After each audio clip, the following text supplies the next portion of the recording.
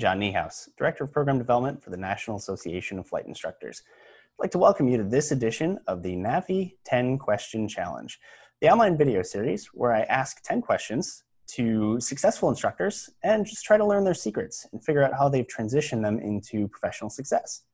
Today, my guest is Christine Mortagne. She's a CFII, MEI, and DPE. She also is a Cirrus training instructor. She works for AOPA in their Air Safety Institute, working in their FERCs. And she also teaches safety seminars. She's on 4 boards, including the 99s and the Professional Pilots Association, and she has 25 years as a classical musician. Christine, welcome. Thanks for having me. It's great to be here. My pleasure. And with the traditional format, we'll just jump straight into it. Great. Was instruction part of your original career plan, or was it something you just never anticipated doing? So I never anticipated that would happen. But since I was a little, like so many of us, I always wanted to fly. So I always flew. I paid my own way to fly to Scotland, and back then they let me go up into the cockpit as a little kid. So, you know, I had the thirst, but I didn't start flying till after my 25 years of another career. And it took maybe about 2 months in my training when I realized I had to figure out a way to be paid to keep doing this. I understand. So, reflecting on your instructor skill with your very first student, how well do you think you did? Yeah, so I thought about that, and I had to go back to my logbook to actually think about my first student. And as a rule of thumb, whenever I do something for the first time, like my first check ride as a DPE, that person didn't have to pay me. I kind of did that one for free. And I think that probably would have been a good idea for those first couple of lessons with my first student, but it was pretty exciting and, you know, but nerve-wracking. Yeah, I remember my first student. I think my right knee, I think, was just kind of jittering up and down during the duration of the first flight. And I was just praying that he wasn't going to notice. Right. He probably didn't see it, but it felt like it was a one inch wobble to yourself. Yep. Just like the air. Why can't I hold straight and level? Don't worry about it. So most of us have had an instructor mentor. Who was yours, and what was the most meaningful thing they taught you? So, I mean, I've had several, and I hope I continue to have more. But my first one for private was a great kid. You know, I'm an older woman here learning how to fly, and he's just out of college. But he was perfect. Name is Derek. And a good example about Derek is I inadvertently, mistakenly threw the wrong rudder in when we were doing a power on stall because I did my homework and I knew I needed rudder. So boom, there we go in a spin. I don't know what's going on. And he just smoothly fixed it and said, okay, let's do that power on stall again. And I was like, what? I need a minute. But he was really calm and perfect for me, you know, as first. And then when I went on to get my commercial and instrument, I worked with a NetJets pilot whose passion is teaching. And he took me on as a student, and he was a little more tougher and, you know, would sit there like this and, you know, let me really sweat it out. But it's because he cared so much. So I loved that. And then after I kind of had these ratings, I flew with a really seasoned instructional pilot that I knew was going to retire soon. And I bought him for an hour, and it was really expensive, but it was one of my favorite flights because he also is a musician. And the way he talked to me about coming in for the landing, it was like, look all the way down the runway and back, and then look out this way. And he was just artistic about it, you know, in the cockpit. And I'll never forget that. And then finally, I know I have 4 mentors here. That's okay. Like, I hope I have more. When I started tail wheel training, that totally shifted and opened up a whole new silo in my GA career. So I really value Lynn, who was my initial tail wheel instructor in the Citabria, and he continues to be in my life in that kind of way. So hopefully we all collect lots of mentors. Mm-hmm. my goal at some point is to be on that list for somebody else. I don't think it's happened quite yet, but maybe someday. I know. Sometimes you never really realize it. That's true too. Yeah.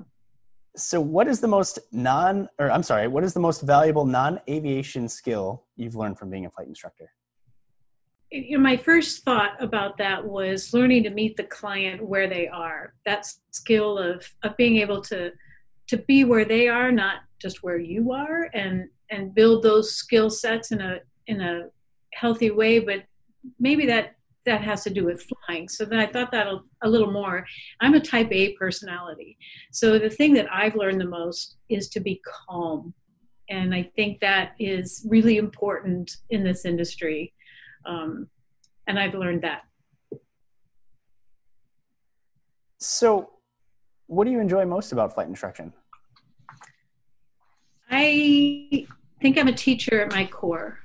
In my first career in music, I always coached and taught, and that was a one-on-one environment most of the time. And as a conductor, it's leadership in a way that everybody in the team wants to do their best and can do their best. So I think those disciplines for me have served me well as a flight instructor, because it's one-on-one, and that can have its own challenges. There's not a whole team, watching out for everybody. And so you need to learn how to meet this client where they are, know when to be instructional, and know when to let them be independent of you. Building blocks. Mm-hmm. I think that, I really enjoy that. Yeah, it's kind of the knowing how long to hesitate after you answer a question before you try to answer your own question. Right. Yeah, giving them the tools to be successful at whatever stage they're in, to feel that success, but then continue to be ahead of the plane and giving them more. And one of my big mantras is safety, as all of us, but yeah, we have to remember that every day, every moment as well. Yeah. No, it's definitely a skill to be able to teach something like we teach without being the proverbial hover parent. Right. Yeah. It's easy to want to do that. And the bottom line is they can't go off, and they can practice themselves to a degree, of course, because once they've soloed, there's solo time. But, you have to, it's fun to figure that out and try to do it the right way. And sometimes we make mistakes. What's your most interesting, scary, or fun story you've had as an instructor? Yeah, in my infinite positiveness, I thought, I haven't had a scary, yes, I did have a scary time. I had two students in, I think we were in a Grumman Tiger, and we were doing a cross country together. A big cross country. We were flying from Ohio to New Mexico. Oh, wow. So this was a 2-day trip, and we were meeting other pilots. It was really neat. I think we were in Indiana, and 8,000 feet. I had filed an instrument flight plan, even though these were PPL clients. And we had an engine out scenario. Oh. So it was running the checklist. It was navigating these two people in the cockpit with me and running the checklist. And after we ran the checklist, it turned out that it was totally my error. There was the right and left fuel tank. The right wasn't indicating properly. And I learned a lot as an instructor here. I was pretty distracted with two students and the talking and the excitement and what we're doing. And every time it was time to switch the fuel tank, we'd go to the left, and then I'd realize, hey, that right's kind of full. And I kept going back to the right. So I missed this. I was fixated on the gauge instead of what reality was, because I was distracted. So it turned out that the gauge was faulty. And once we ran the checklist and switched tanks, we got our engine, and of course we landed right away and went into maintenance and got this all up. And it was interesting to see the two students, the one in the front was cool. The one in the front was terrified. The one in the back was cool as a cucumber. So they learned a lot too about how they, and, you know, in my mind, the whole time was, we are staying alive. We are staying alive. And, you know, comply, confess, you know. So we did everything. It was a good experience. Well, you know, sometimes it's a good lesson for students to realize that instructors are fallible, that doesn't matter how many hours you have, you can make a mistake. Yeah.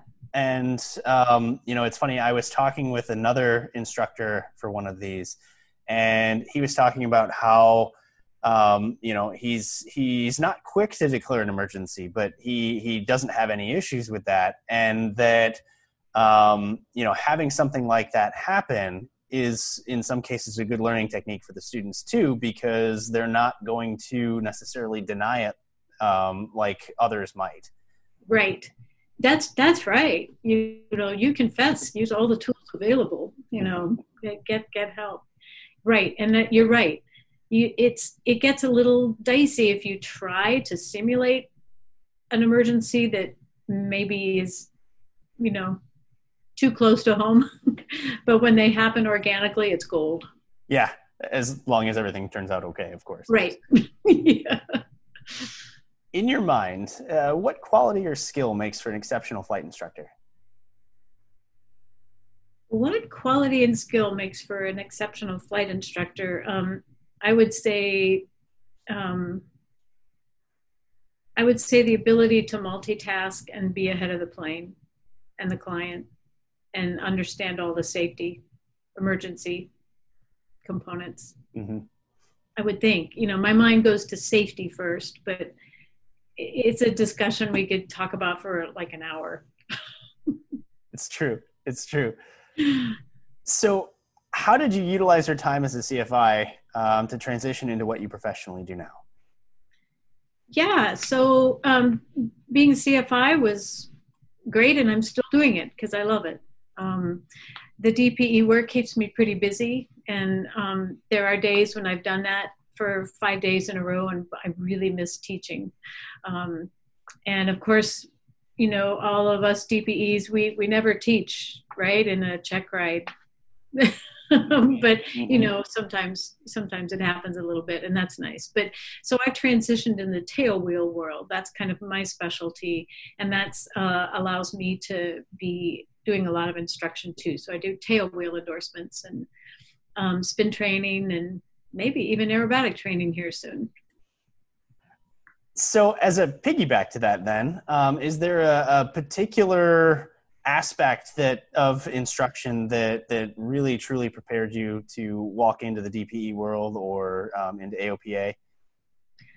I think having the experience with so many different clients and so many different people, so many different goals, and has helped me to provide an environment for a check ride where they hopefully feel safe and want to perform their best. The flip side of that is I think coming, this is just a personal observation, maybe wrong or right, but coming to this later in life as a second career, it makes it easier for me to not be afraid to deliver bad news if it's the appropriate news. And so I have a sense of it's about safety for everybody, that person and the person that, you know, anybody in their lives. And if there's something unsafe or if they don't pass something, you know, I'm okay with that delivery. And I got to tell you, 99.9% of the retests are fantastic. So, and oftentimes it's like, wow, you were right. And thanks, I learned a lot. That we can hope for it. We can hope for it to be that way most of the time. So final question. Okay. You could give a new instructor one piece of advice for success in the profession. What would it be? Safety is a focus. I can't just say one. That's okay.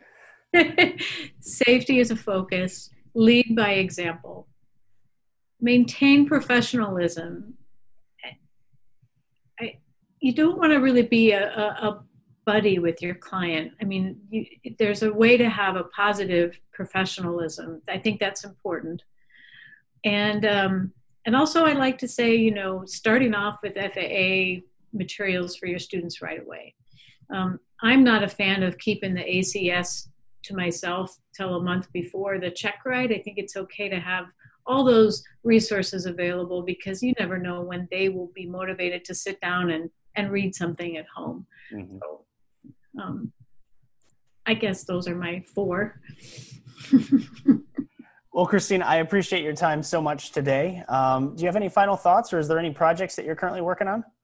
Thanks for asking. I decided to make GA my career, and I couldn't be happier. So I just would like to say that it's possible. Flight instruction is not always, you know, monetarily climbing the ladder, but there are so many other ways to add to that in the GA world to make a sustained career. And I couldn't be happier. I mean, I'm very, very happy. I really enjoy the community work I do, just in my own community with the 99s and the EAA, but also nationally. The Recreational Aviation Foundation is one of my treasured involvements. I'm the Ohio liaison, and that resonates with me, which is why I bought a 185, because I love backcountry and mountain backpacking, and so that puts my 2 worlds together. And just, you know, get out there, have fun, enjoy it. There's so much. Try to find your silos and give back. Great advice. Well, thank you so much again. Sure. Great to talk to you.